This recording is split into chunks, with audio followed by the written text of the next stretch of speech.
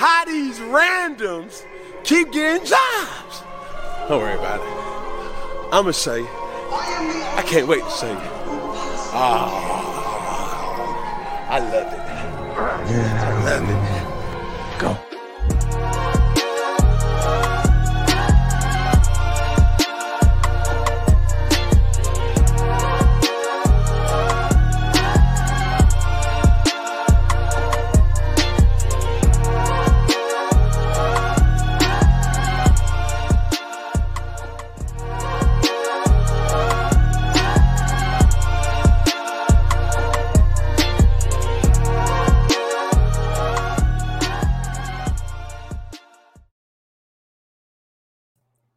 What's going on, ladies and gentlemen, and welcome to another edition of the NotBland Show, powered by SportsJourney.com, and I'm your host, NotBland, and we have a great show for you today. We're going to have General Manager of Cruz Pedregon Racing, Caleb Cox. He's going to talk with us about the second half of this playoffs. Man, it's just getting better and better. We're going to have Chris James on from the football game plan. We're going to talk a little Saints and a little NFL. And at the end, you know what we do here at Sports Journey. We cover the Washington Commanders. And we're going to talk about the Commanders' win over the Atlanta Falcons. And we look forward to a really tough game against the New York Giants. But first, we're going to talk what we do. We're going to go racing. And I'm going to bring in my man, Caleb Cox. What's going on, brother? Hey, Dushnay. Good to see you, brother. It's been a while. Yes, sir. It's been a while. How things are going? Good. Just kind of getting through the last couple races of the countdown. Trying to get our stuff together. hasn't been a great season, or hasn't been a great countdown altogether. But hey, it's part of racing. Some years you're good, some years you're not. Gotta learn from it, from what we've done, and try to carry off into next year. Yeah. One thing about you guys have a really good nucleus, some really good guys that I believe, especially Ryan Elliott, who's right on the cusp of being his own crew chief one day. I know he told me, he's like, nah, but yeah, he is. Cruz has been there, done that. He knows the ups and the ebbs and flows of this thing, and y'all be back. Yep, for sure. For sure. Man, it's been a hell of a playoffs, and this lady here goes 47 wins. She is got 47 on her career, making her the winningest female, and basically, to me, the greatest female in all of motorsports at this time. She has 3 wins on the year, 5 championships on the hook, and trying to go for 6. Man, we are seeing greatness at its finest, aren't we? Mm-hmm. Yeah, I definitely don't disagree with you. I mean, if you measure greatness by wins and championships, is which most people do. Right. You think of Tom Brady, you think of the Super Bowls, you think of the number of championships that Erica has. It puts her in that elite category, and not just of women professional drivers, but in drivers, as a whole. So right. What she's been able to accomplish in her time, from the juniors all the way to where she is now, is very exciting to see. And there used to be, it wasn't a rumor, but I know that she even thought about going into the Nitro Funny Car ranks for a little bit. I think she's a pure driver where she could go anywhere that she wanted to. She's got a great team behind her. With the elite team and Richard Freeman and her sister, and they're well connected. They got great sponsors. They got a great team around her, and that's one of the big things that I think has really helped Erica throughout the years. Is it's not just her as the driver. Yes, she can cut lights. Yes, she can drive the wheels off that car. But having, kind of like you said about Ryan, that great core nucleus of a team around you for so many years, not only helps you personally, but helps your game and elevates you to another level.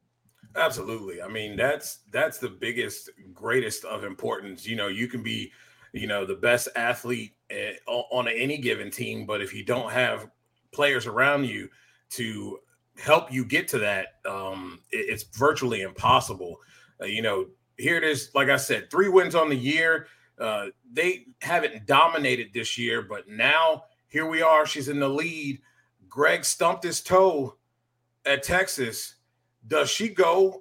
And is this her 6th championship that we're looking at? I think more than likely, you look at the points. I mean, Greg's 85 back. If you're not within, 2 rounds coming out of Texas, the last 2 races are really hard. I know Pomona's 1.5 points, but the pressure is really on. Erica, just for her to keep that championship lead, it just has to be kind of a rinse and repeat. Not try to get too high, not try to get too low, but just same, cut my lights, drive my car. So being in the driver's seat, for some people it's comfortable. Some people it's, the pressure does kick in. But I think she's been here so many times that, we're going into the last 2 races. I don't think the pressure is going to bother her much. I mean, Greg's going to have to fight like hell, and he's going to need some luck on his side. But I think the pressure is, almost non-existent to Erica at this point. Yeah, I have to agree. I mean, there's nobody that handles pressure more. I think if you guys didn't see the little documentary that they did, it really shows. It's what I've always thought about her. She's hard on herself and is extremely ticked off when she doesn't live up to the level of greatness that she thinks that she should. And that's what makes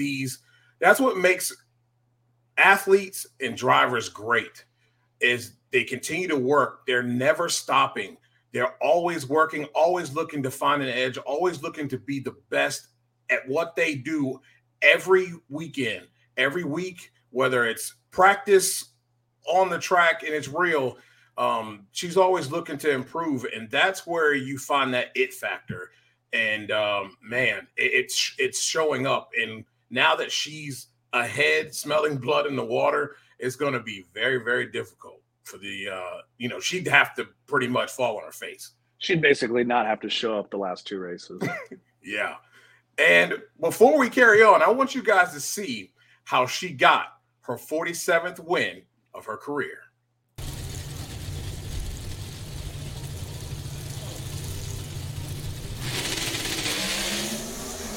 They're off and gone. She was 26, he was 53, and Erica Enders was 65 up, and she's further up than that. 6:46.9 at 2:11.55, a convincing final round victory for Enders.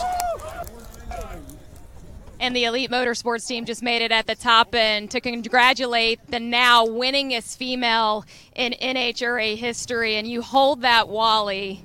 What will this one symbolize for you? Oh man, we have a lot that mean an awful lot to us, but this one does a lot for self-confidence and for my team. But as a little girl that was 8 years old with big dreams to be a professional driver one day in a junior dragster and working my way through the Lucas Oil Series and now being here for 20 years, this one will sit proudly alongside of some other ones. But I give God all the glory, man. This has been quite the journey for us. It's not been easy, way more valleys than peaks, but I give the Lord the credit and my team, man. Richard Freeman gave me an opportunity 10 years ago, and we've never looked back. So for JHG and Melling, Gallagher People East, C-Tech, CHE, Jim Greenheck won, Michael Holcomb won, Jerry Emmons won, David Quadra was in the finals. So this was quite the exciting weekend for us, but we did it, baby. Woo!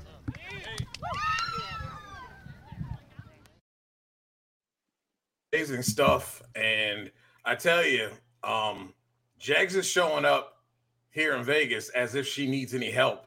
She doesn't really, but that's I'm going to call it what it is. It's a blocker, for sure. And I'm okay with that. Strategy is strategy. I love the strategy that they had before a few years ago, and they pulled it off. It's going to be awesome. It's going to be awesome to see.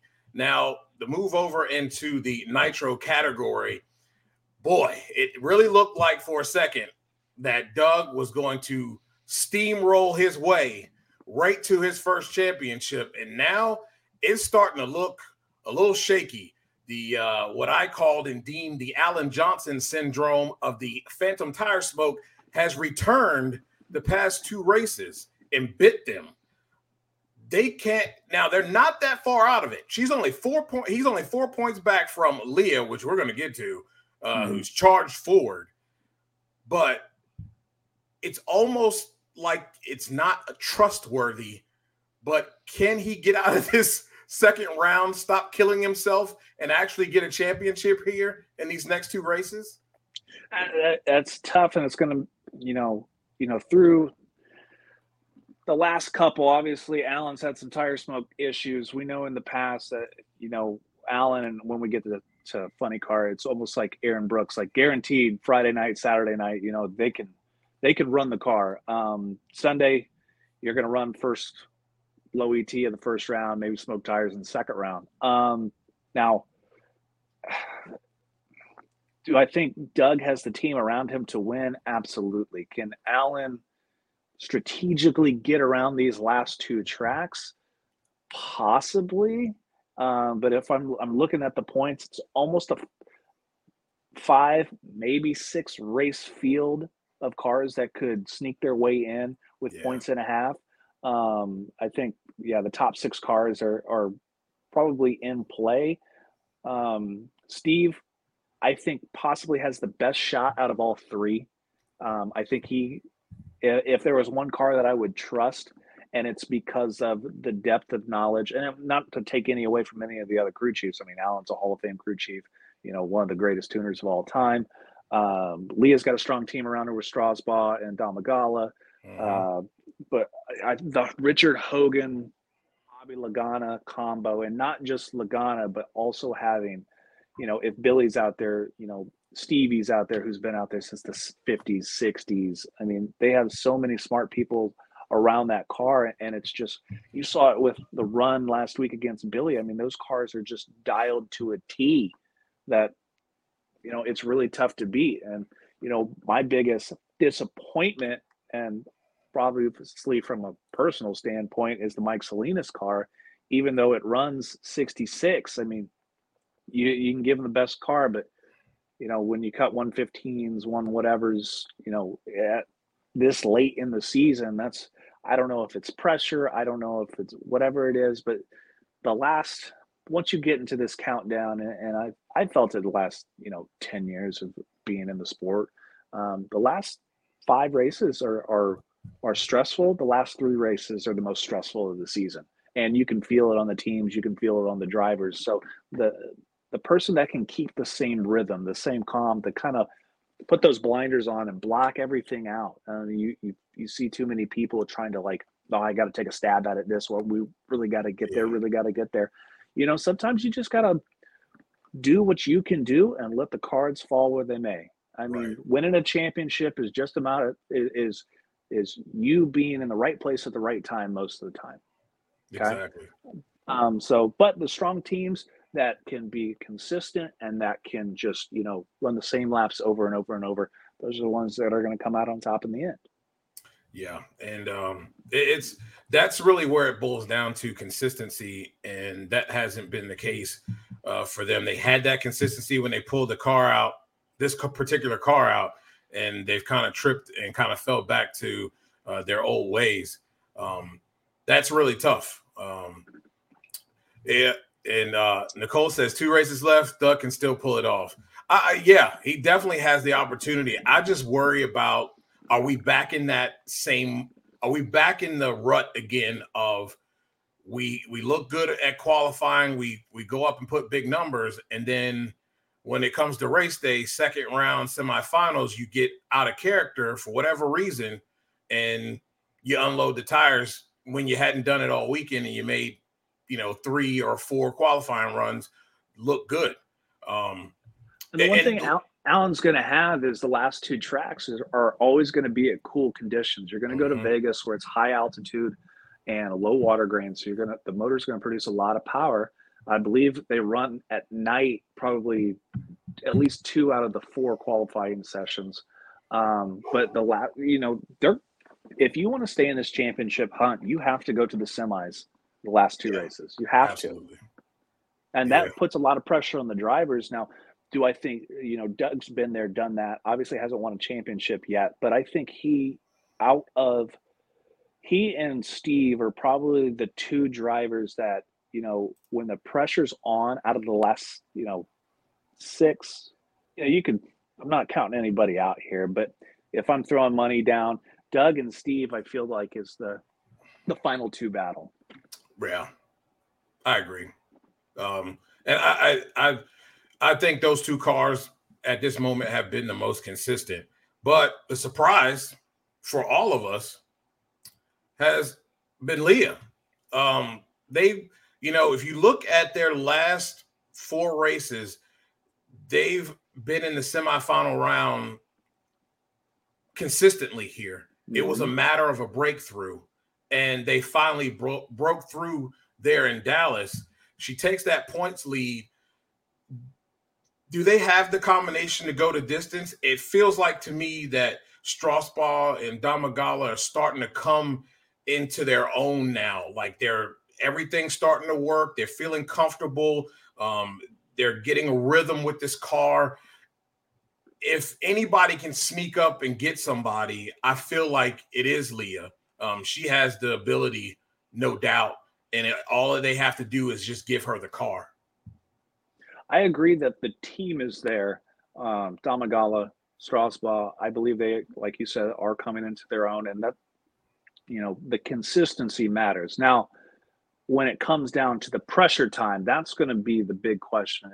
It's falling on the driver's shoulders, depending on who she's racing, and you can see a variation in lights. I know she works really hard at trying to cut those low Justin Ashley type lights. That's going to be, where this team is going to live or die. It's going to be when the pressure's on in the second round and you're racing a Josh Hart, an Austin Prock, a Justin Ashley, when you really have to push the tree, those little reaction times, like you can't be in the 60s, 70s no more. Like you got to live in the 30s to 50s, which is crazy to talk about, but that's kind of where the sport is right now. Is if you're in top fuel, you better live in those 30s to 50s. Yeah, I mean, Nicole has a really good one. How big would it be if TSR could pull off the championships? That's another one. Matt Hagan, all of a sudden, they're starting to look like themselves, and they really punched people in the mouth this past weekend. It's hard. When I look around now, I got Bob, and Bob's been focusing and been driving under pressure for a while now. But man, when you got Matt, they might be a problem. Yeah, if let's say hypothetically, if Stewart's teams both win the championship, that's a huge plus for the sport. I think media wise, I think that also gives Tony an outlet to go to other guys in the different fields, as you will, different motorsports. Be like, hey, maybe this is a good idea for you guys to own a Nitro Funny Car team or a Top Fuel team like a Rick Ware, like Tony is. Maybe down the line that opens up doors for more people, more owners and helps us up the car count. So I think that could be great for the sport. It's a battle of the last 4. Caps, Height, Tasca, Hagan. We talk about consistency. There's nobody more consistent, I think, than Dickie Venables. I mean, that team is a rinse and repeat, like, death taxes and Dickie running low ET. I think Tasca is obviously there. I think Brooks can throw the moonshot when it needs to be, and it seems like he's gotten more and more consistent in doing that. Oh yeah. But Brooks's MO throughout the years is, he runs fast in qualifying, and then it either smokes tires or it doesn't in first round. But this year, I mean, they're putting it together. And Bob is, he's a killer on the lights. Like when he's on, he's on. And the one thing what I do like about him compared to the other 3 that are in the chase is Bob is very strategic on each person that he races, meaning he's not going to stage the same way. If you watch Bob, like he's going to make John Force go in first. J.R. Todd does the same thing. Yeah. He's not going to, if you watch, a Hagan, a Height will kind of drop it in there when he needs to. Caps is very good at shallow staging, and so is Hagan, trying to get every ET out of it. I think Bob, even though he is, I would say out of the top, even though he's second, he's the dark horse of the bunch, but I think he's also the most the most dangerous that can come out of nowhere. I think Hagen is the betting favorite, the safe, easy pick, but I think Task is the one that he's going to come out of nowhere and bite you. Task is my championship pick. And to close this thing out, I'm going to ask you, who are your champions of 2023? I'm going to go Steve Torrance in Top Fuel. I think that's the surefire way. You never count out the Capco boys with 2 out. I'm going to go Matt Hagen. It's the easy pick. It's probably the betting favorite. I think consistency, Dickie Venables, Dickie rarely does wrong, and he rarely goes over his head, and he's kind of on it all the time. Obviously, Gage Herrera's wrapping that up in Pro Stock Bike. Yeah. and I think Erica rides and gets number 6. Yeah. I like those picks. So tell everybody where they can find you at and talk shop with you and what you got going on coming up, because I know you got some stuff off the track going on too. Let's see. You can find me on Instagram, on Twitter, Showtime43cc. We got all kinds of stuff coming up, getting crews ready for, we'll have Chili Bowl. We'll have, some different things we're doing this off season. We got Cruise Petragon Esports now. So we're doing some iRacing stuff. We got all kinds of things popping off. I'm in the MMA promotion business. So I got a fight coming up November 18th in Sullivan, Indiana, and January 27th. Be some interesting news coming out next year. Obviously, we're getting ready for the pro shootout in Bradenton. I will not be able to attend because my second child is due the exact same weekend. So won't be able to make that race, but it looks fun. Yeah, definitely looks fun. And I'll be talking to you about some type of ability to drive in the esports for a cruise. For sure, man. Well, man, thank you so much for coming on, and we'll get at you soon. First time, but won't be the last. Absolutely, brother. I appreciate it every time we talk. No problem, man. Later. And that's Caleb Cox, ladies and gentlemen. And, man, before we get on and move on to football, I'll show you guys who the winners were for Dallas. You've got Matt Hagen. You've got Leah Pruitt and Erica Enders. And, of course, Gage Herrera. Yeah, he just keeps rolling along. It's crazy how he just continues to just win and win and win. And they just continue to get better. Well, we're going to get on to our NFL discussion, and I'm very happy to bring on this guy here. We kick it at the what is it? Senior Bowl. Senior Bowl. There we go. Yeah. Why'd I have a brain fart, man? And nobody's more knowledgeable about the game, the college game, the NFL game than this guy. Chris, thanks for coming on, brother. Thank you for having me on. Yeah. And so I know you're a Saints guy, so I want to start there first. Yeah. They played Thursday night. They're 3-3. My first question when it comes to the Saints, though, before we get into that, are these struggles that we're seeing the Saints having rest on Dennis Allen? I mean, there's a lot of talent, I believe. David Carr is the best option. He's doing a pretty decent job. Doesn't have a rhythm with his wide receivers, but this team on defense is 5th in the league in rushing yards per game, 5th in the league in passing defense. There's no reason why on offense that they can't get this thing moving, and Kamara's back. Yeah, so I think I'll get this stat right. In 12 of their last 13 games, they've given up 20 or less points. I think that they're right around 500 in those games, so that pretty much speaks to the offensive struggles, whether it's been with or without Carr.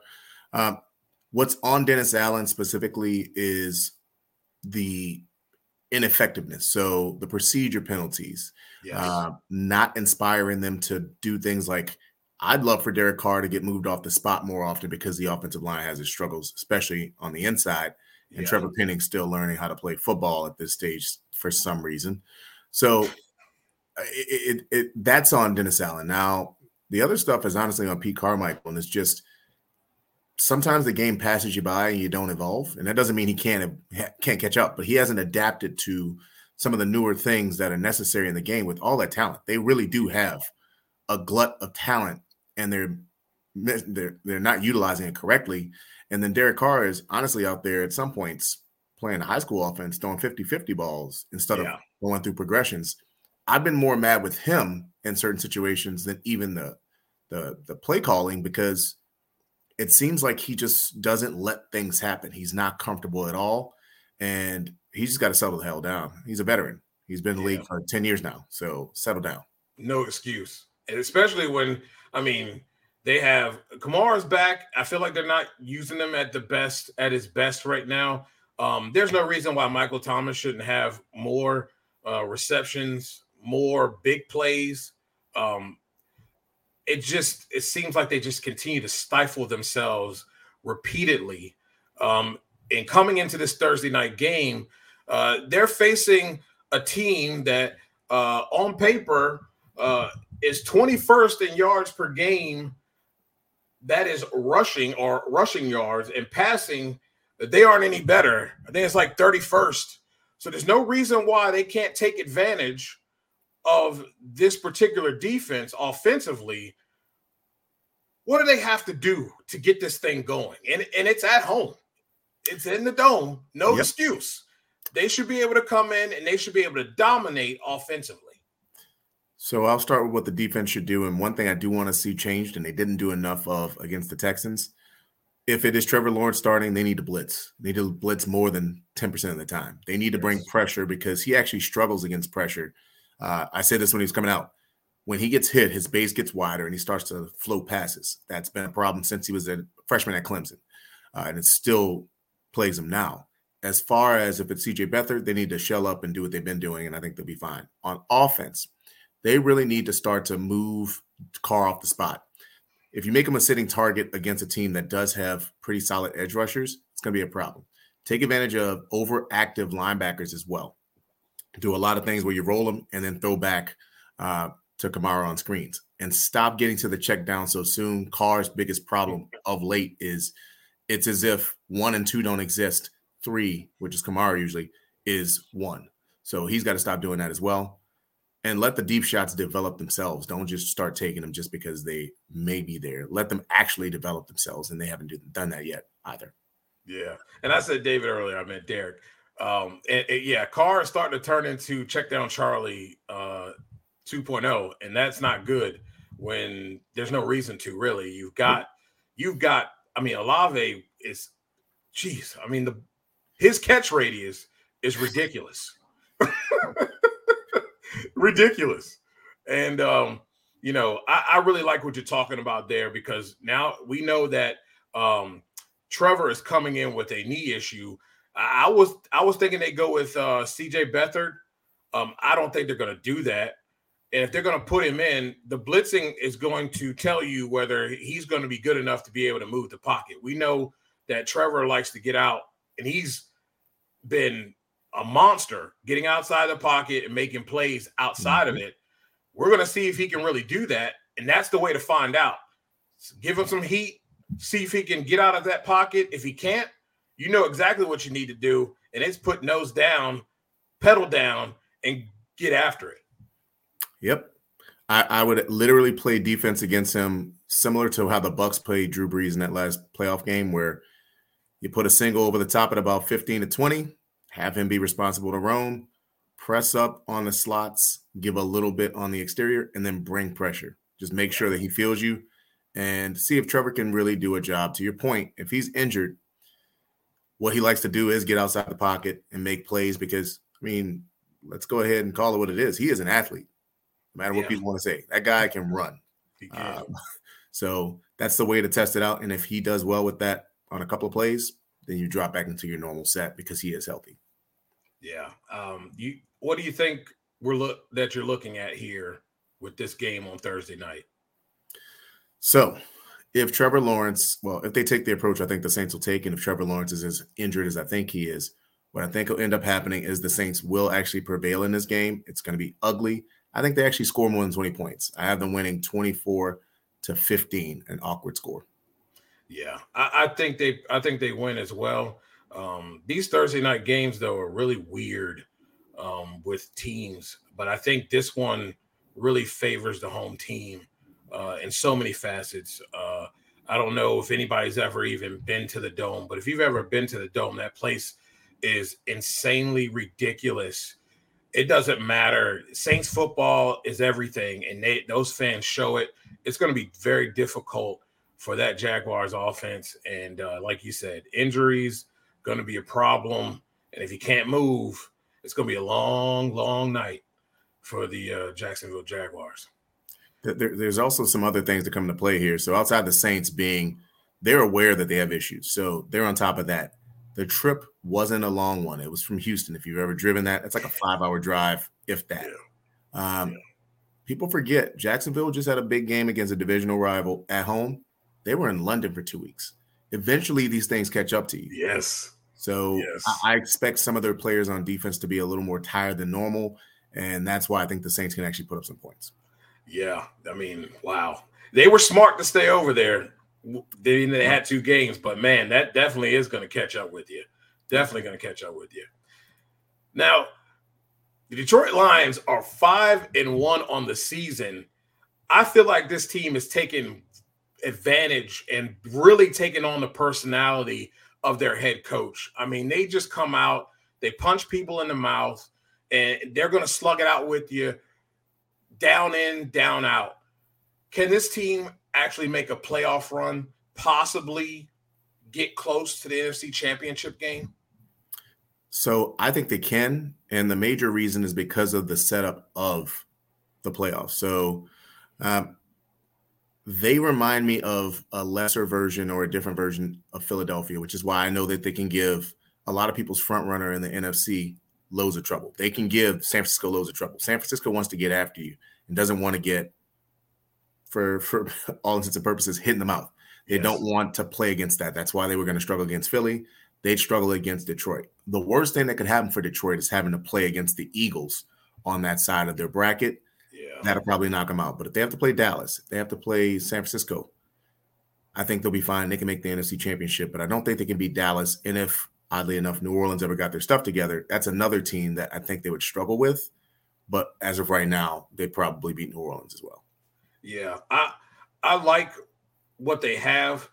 I don't know. I don't trust Dallas right now. I felt like they took advantage of a badly coached football team in the Los Angeles Chargers, a guy who shouldn't even be a head coach right now, should have been gone 2 years ago. The mistakes they made, I believe they had like 14 penalties. A lot of these penalties are, really discipline issues. And as the old saying goes, you either are not correcting them or you're coaching it, or you don't care. Yeah. So I don't know if Dallas possibly could be good enough to make the playoffs. What the problem is in their schedule, if they have to play good teams, they're going to lose a lot of games because they just aren't disciplined enough. And they come out, Mike McCarthy is the head coach and the offensive coordinator. Don't trust them. It was the worst move ever to move on from Kellen Moore, and it's actually showing. They've had a couple bad football teams in the beginning. They got boat raced and dog walked by the 49ers. Was that the 49ers? Yes. Oh, yeah. And then you come out, play a bad football team in the Chargers, which should have dog walked you too, because they've got a lot of talent over there on that offensive side. And the defense was pretty much doing their job for the most part. And they do Charger-like things, and they win the football game. I just don't know how long you can continue to go through a season doing that and getting away with it. I just don't see Dallas doing that. I could see the Lions dog walking them too. I know a lot of people don't like, Jared Goff, but, the guy wins football games. And really, as a head coach, that's all you need.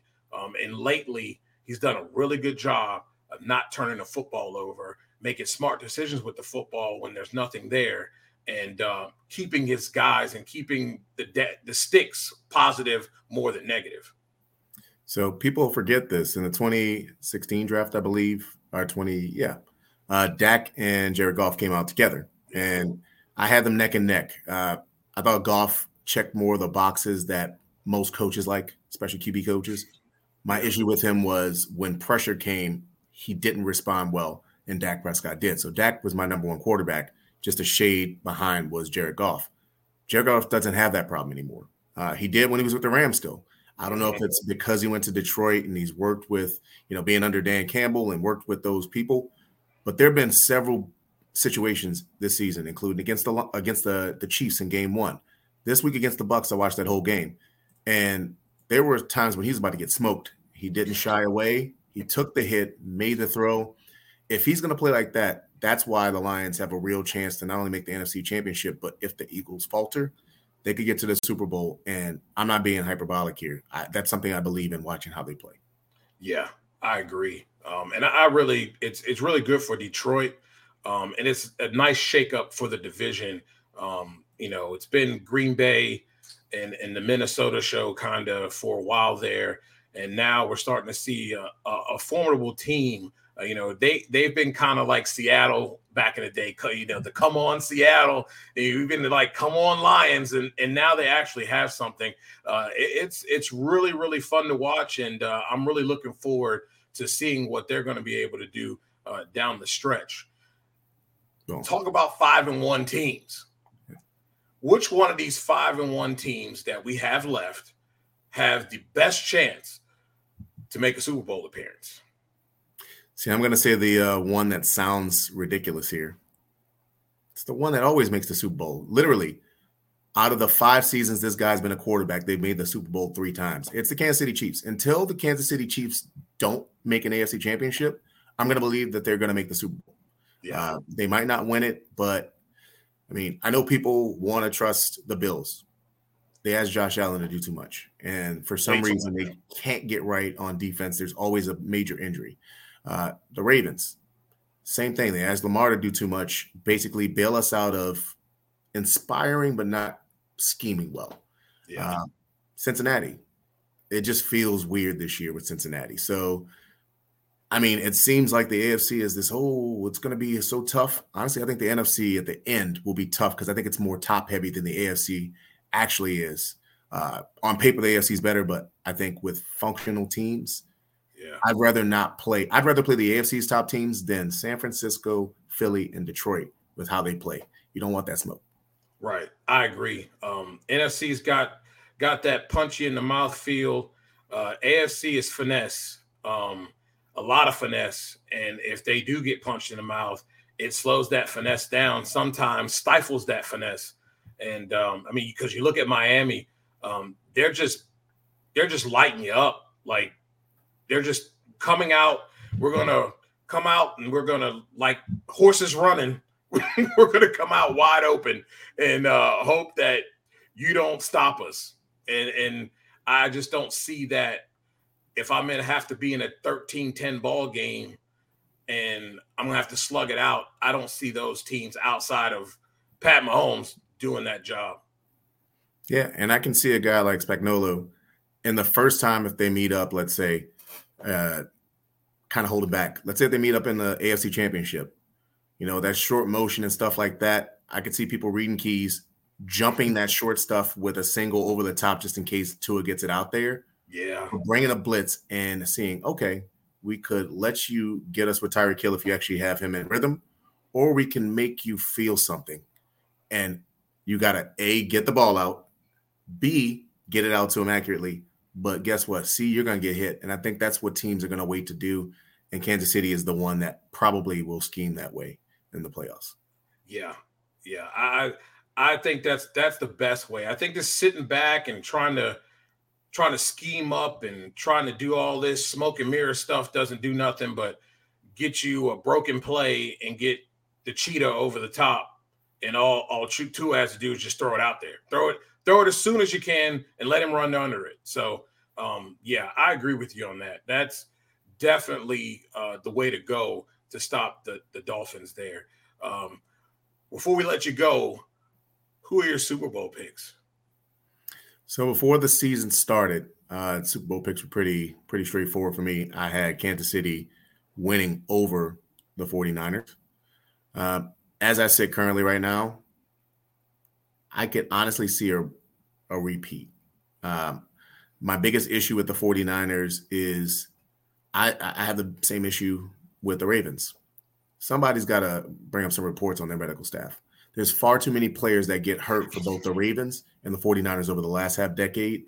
I think it's twice as many as any other teams. So I don't know if they're going to survive through the season. That's my biggest issue with them. If they're healthy, I'd actually take them to get to the Super Bowl, but give me the Eagles losing again to the Kansas City Chiefs. I like that. I like that pick. And yeah, I agree with you with the 49ers. That's too many injuries, too much of that, and it's why. You know what I mean? It's really weird. Tell everybody where they can talk to you and listen to your stuff that you do great at. Well, I try, but if you want to get at me, the best place is on Twitter/X. I refuse to just call it X because that's weird. And it's on the screen. It's at CJFlorida9. Also I have a podcast. I do 4 different versions of the show per week. Make Good Mondays, Turf Talk Thursdays, Weak Side Wednesdays, and Fantasy Football Fridays. That's the Chopping It Up with CJ podcast. We're in season 3 of that. And then if you're in the New York area, I do fantasy football for Pix 11 on their NY Blitz every week. Try to give you some good information to help you win some games there. And floating around the ether, I'm also on the Let's Talk Ball Network with Big B, Darren Howard, and that whole crew. So try to float around as much as possible. Yes, sir. And I'm telling you guys, he does great work, and you should definitely check out the podcast. It's like that. It's like that. Thank you so much, Chris. And like I tell everybody, first time, but it will not be the last time. Oh, for sure. D. Bland, thank you for having me on. As usual, I will come back whenever you need me to. All right, brother. Thank you so much. All right, thanks. Man, what a great conversation with Chris. And here we are, right towards the end here. I will use my seawall imitation here.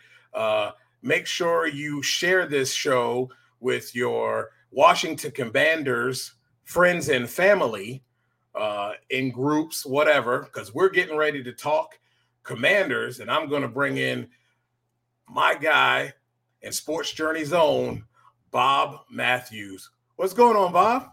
DJ, good to see you, man. Although I'm a little intimidated here, man. Listening to the two of you guys chop it up for the last 10 minutes or so. I don't know if I can hang up here. Oh, you can hang. You can hang. You're one of the best. I do what I can. I do what I can. Right now, I'm watching Darcy Kemper give up another 2 goals in the first period with the Caps. It's a little painful right now. Yeah, I'm hoping that the Caps can turn this thing around and become a more formidable hockey team this season. They've got some exciting young kids that Spencer Carberry has integrated into the lineup. I think give these guys a month to kind of figure out Carberry's system, and I think it could be an interesting stretch run the second half of the year. Yeah, I really hope so, because it's fun when the Caps are doing well. Oh, nothing like it on M Street when they are. Man, and it would be nice if the Commanders could continue to do well. They were able to pull it off there in Atlanta. Mm-hmm. My first question with this whole thing here pertains to Eric Bieniemy. Do you think he needs to make more of an effort to run the football? And I also believe when I look at this I see a lot of B-Rob running into the backside of his guard or center, and let's have some creativeness with this run game. There's so many things that B-Rob, even Gibson, even we saw Rodriguez come out and really he strung together 3 or 4 runs that were beautiful. What do you think that Eric Bieniemy needs to do as far as this run game? Well, I tell you one thing. This question right here is going to warm Chris Russell's heart on the Team 980 because, Russell is always about run the ball. Right. And I think you're absolutely right. Yeah. I know that the, modern offenses, it's all throw the ball to set up the run, et cetera, et cetera.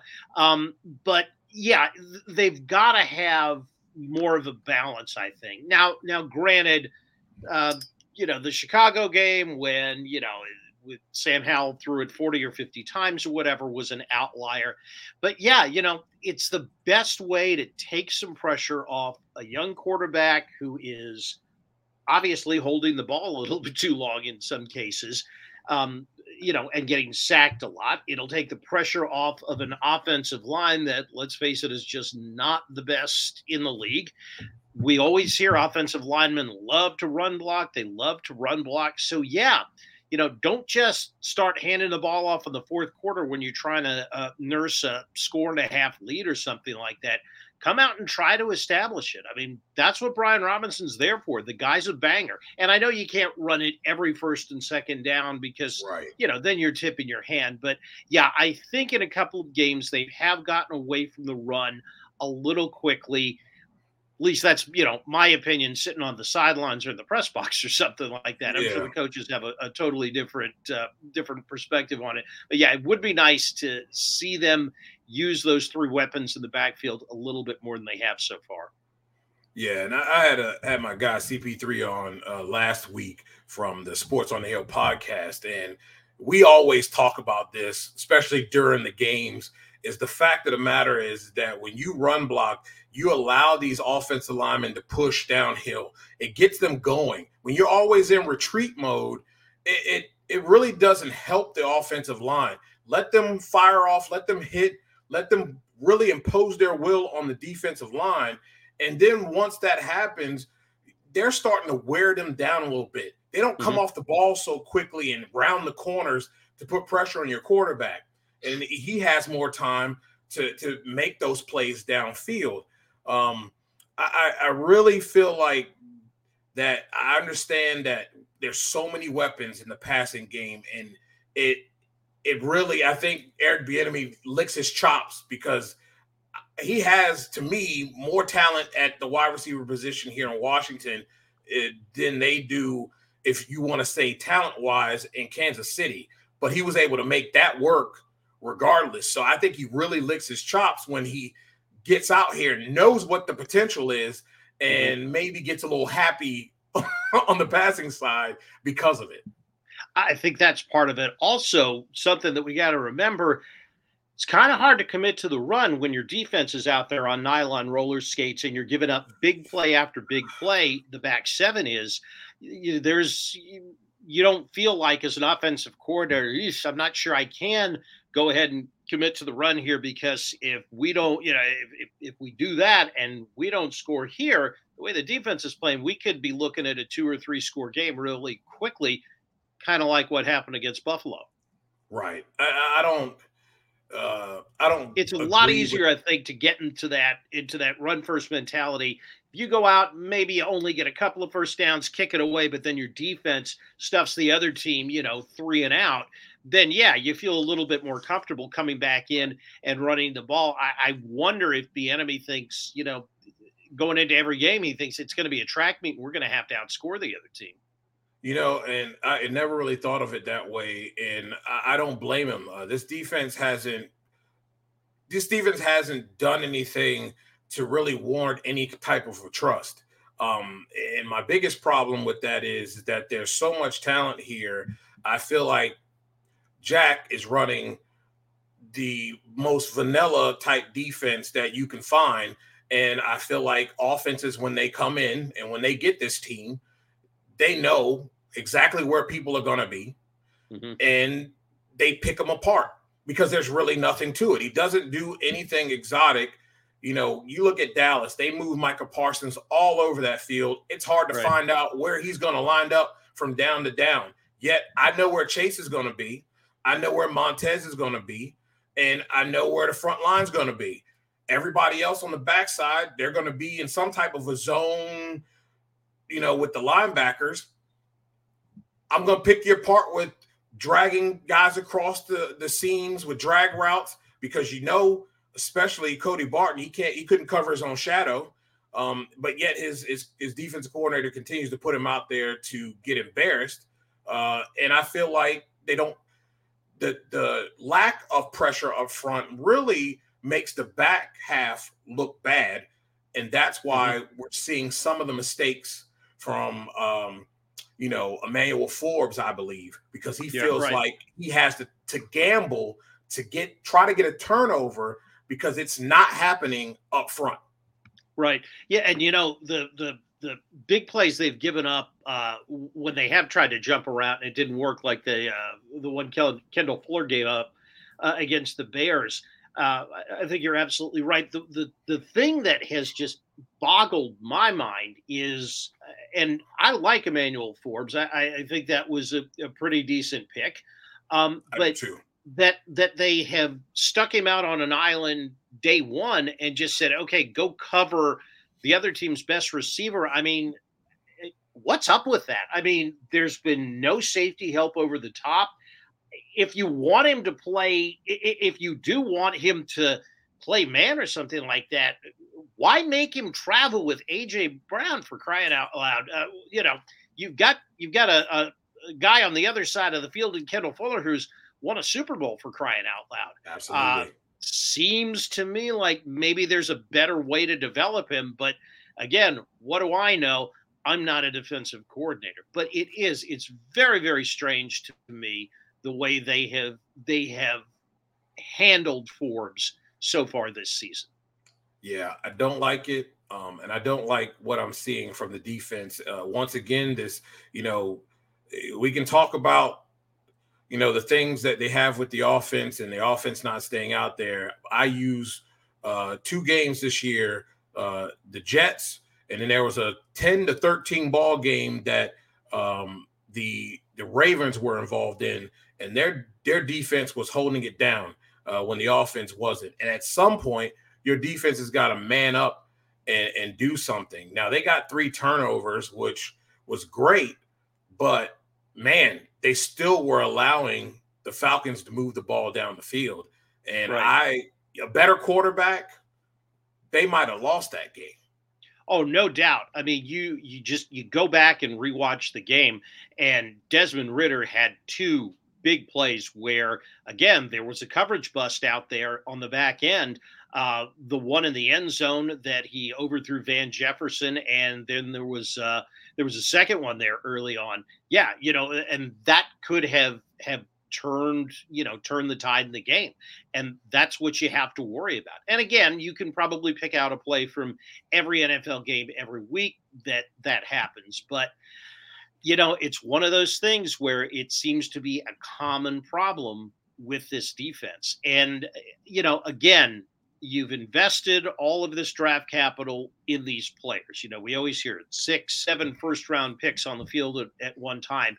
Yeah. And so that means either you're not coaching them up right away, you're not the right way, you're not scheming them the right way, or you've picked the wrong players to begin with. Now, I happen to like most of the picks.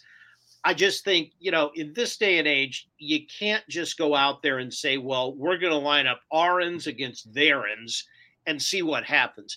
Every team has so much tape on every other team. They're going to be scheming every week to try and beat you. You can't just sit there and say, hey, everybody beat their man head up and we'll be successful. It's just not that simple in the NFL anymore. I wish it was, but it's not. Yeah, it's not. It really isn't.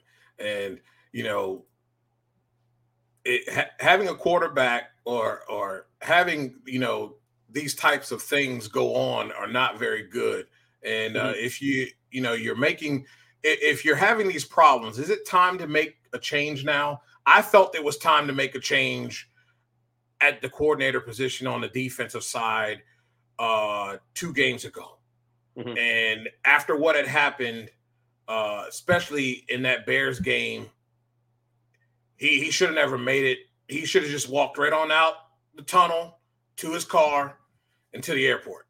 Yeah. Yeah. Well, I think it's a moot point because I don't think he can make a change unless Ron's going to take over as the defensive coordinator. There's nobody else on the staff that's ever been a coordinator before. So there's really no place to go, which makes this weekend even more interesting because, come on, the Giants. I said before the season the Giants were going to be a grease fire, and I mean they're a full-blown 4-alarm at this point. They're averaging 11 points a game. So if this defense gets torched this week, I think Ron's going to have to start calling the defensive signals.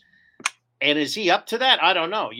That was my next question. I don't know that he is. I mean, he's done all this delegating, and whether it's fair, whether the criticism's fair that he just stands there, it appears to just be standing on the sideline, with his arms folded and yada, yada, yada. I don't know. I do know that, to his credit, this team does not quit on him. And this is kind of the time of the year when they start to get it in gear. So, right. Maybe they're due to go up to New Jersey and finally beat the Giants there, because we all know this is a perfect scenario for the Giants. They're playing like crap. The Commanders are coming in. This is the exact situation historically where the Giants all of a sudden start playing like it's LT and 1990 out there again. Yeah, and we've seen this story before as well. Many times. In the Meadowlands, you have a Washington team at times that have played well before they go there. They go there, and it's like nobody traveled, and we see a team that we hadn't ever seen before, kind of like that Bears game. It makes me a little uneasy. That Giants defense balled in their last game, regardless of the outcome.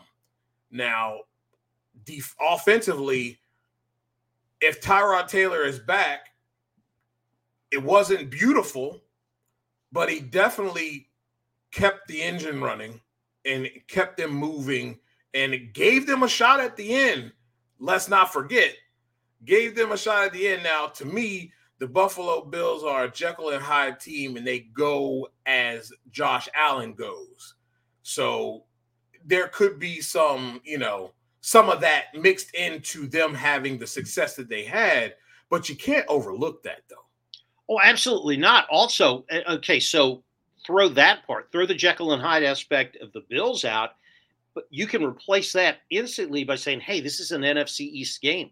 These two teams know each other really, really well. And you're absolutely right. As bad as the Giants offense was, Tyrod Taylor kept them in it, and that defense was no joke. It wasn't like they were behind 30-0 after the first quarter. So yeah, it's going to be very very interesting, and it's a game that's got all kinds of negative ramifications if the Commanders don't come out and aren't on point from the jump.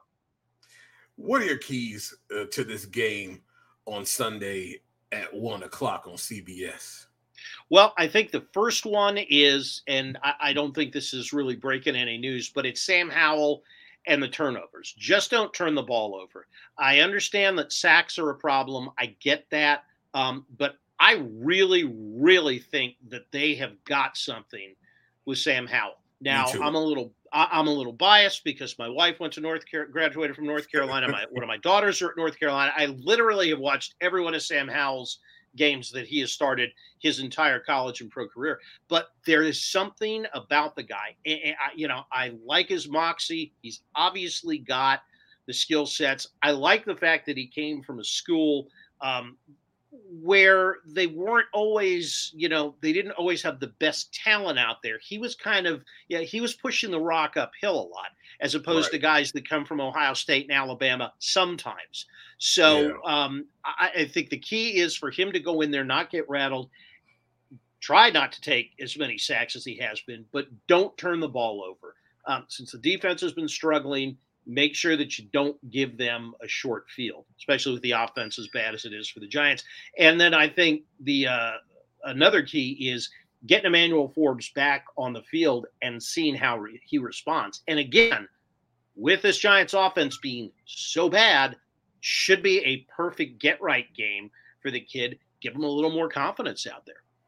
Yeah, I think they need to come out and do what they did in the Atlanta game with a little bit more of B-Rob running the ball. I like the way that Eric Bieniemy had a little play action, rolled him out of the pocket area, got him on the outs, and then I call Curtis Samuel now. He's the Swiss Army knife of this offense, and they utilize him in so many different ways that it's really hard for the defense to pick up of where and when and what they're going to do with him. That's one thing I like about Eric Bieniemy too. If you pay attention week to week, it's really hard to key in on who's going to get the ball outside of Terry. You want to get Terry involved. You want to get him lathered up, get him involved early, but it's who else are they going to use? One week it was it was Cole Turner. Another week they went the next week they went to Logan Thomas instead of Cole Turner. And then you see him mixing in this past week. They had Rodriguez come out and get a little involved in this offense. I think they have to come out, mix it up, but attack. And on defense, I've been saying this for 6 weeks now, you got to take something away. The defense has to take something away and make them beat you doing something else. And if you lose that way, I respect that.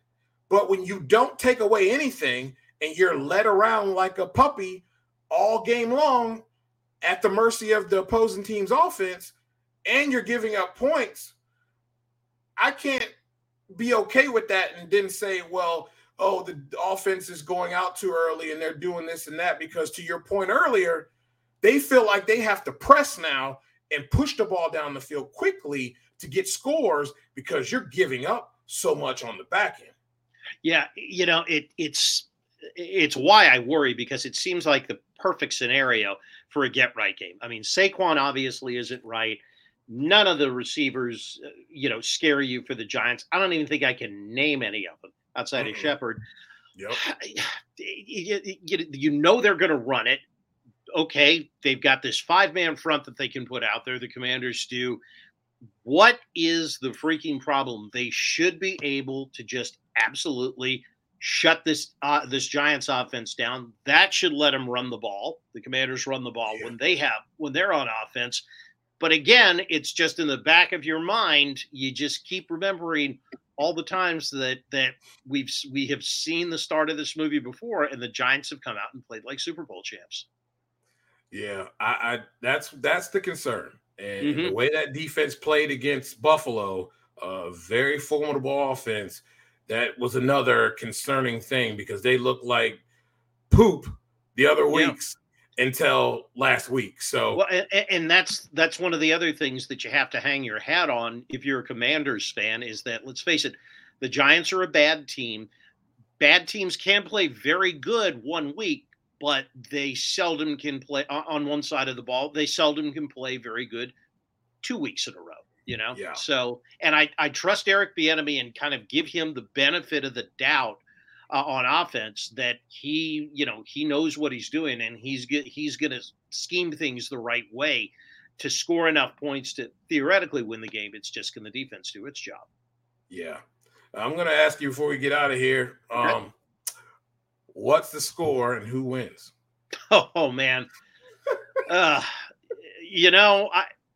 Screw it. I do not want to put the hex on the Commanders because I like to root for them when I'm not writing about them. And I also like to root for a good story. And it's going to be a very entertaining story if they go up to the Meadowlands and lose. What the hell? Let's just say the Giants win this thing 23-20. And I will be thrilled to be wrong about that. Absolutely thrilled to be wrong about it. Every time I pick them to beat the Giants, they lose. So I'm going the other way, reverse psychology this week. Yeah, my score was 24-20 Giants in a very, very close game. I don't want to – I hope it's the opposite because, again, we like good stories. it makes our job at Sports Journey a lot easier when they're winning. And this would be a huge win for the fan base and a huge win for this team to keep catapulting them forward in this season, as it's going to get tougher as the weeks go on. And so remember, everybody out there watching this, that's why we're picking the Giants. Remember, reverse psychology. That's why we're doing this. We're not leaving anything to chance this week. Exactly. And Bob, tell people, I know where they can find your work, but tell people where they can find your work and find your great podcast as well. So you can find me writing 3 days a week on sportsjourney.com. The great Lake Lewis graciously puts my work up there. You can also find the Bob Matthews podcast there, and you can find the Bob Matthews podcast on the Hockey Podcast Network. Just type in hockeypodcastnetwork.com. It comes right up. And if you want to keep up with every time we drop a new episode, you can find me on Twitter or X or whatever the hell we're calling it now, at Bob Matthews 965. I like to call it the artist formerly known as Twitter. Exactly. And please go and check out the podcast. It's halfway decent, and we really need the download. So if you don't have to listen to it, just download it. That's what my mother does. She doesn't listen to it. She downloads it, and we get credit for it. That's all you got. Well, I listen, so. I appreciate it, DJ, and I listen to yours too. So there you go. We help each other out. I appreciate it. Thank you so much, Bob, for coming on. And as I've been telling everybody, as this show is just getting started, first time, but it will not be the last. Brother, anytime you need me, you just holler. I'll be there for you. Awesome, man. Thank you so much. You bet. And that's the end, ladies and gentlemen. We had quite the show tonight. And, man, it's so much great stuff going on. We went a little bit over tonight, but I'm okay with that because there was some great stuff that you guys got to listen to tonight. Oh, man. NHRA is off this week as they go to Vegas. I'm really looking forward to Vegas because it's going to be cool weather. That means big numbers like we saw in Texas. And boy, that stampede of speed is something else, isn't it? That whole week long of nothing but racing and race gas and race cars and ending it with the NHRA as the crescendo is amazing. Absolutely amazing. Man, I really hope that we have a solid Commanders game on Sunday. Just so much that they can do if they can start beating teams that they're better than. Well, ladies and gentlemen, thank you so much for taking the time to watch this show. Of course, if you cannot watch this show, you can always listen to it again or listen back or listen when you can on all of the major podcasting platforms. We do have an audio version of that. You guys, your participation, your commenting, it really means a lot. Really overwhelming as we start this journey on this show. Again, this is the NotBland Show. I'm your host, Dujane Bland. We're powered by sportsjourney.com. And can't wait to talk to you guys next Wednesday. Good night, everybody.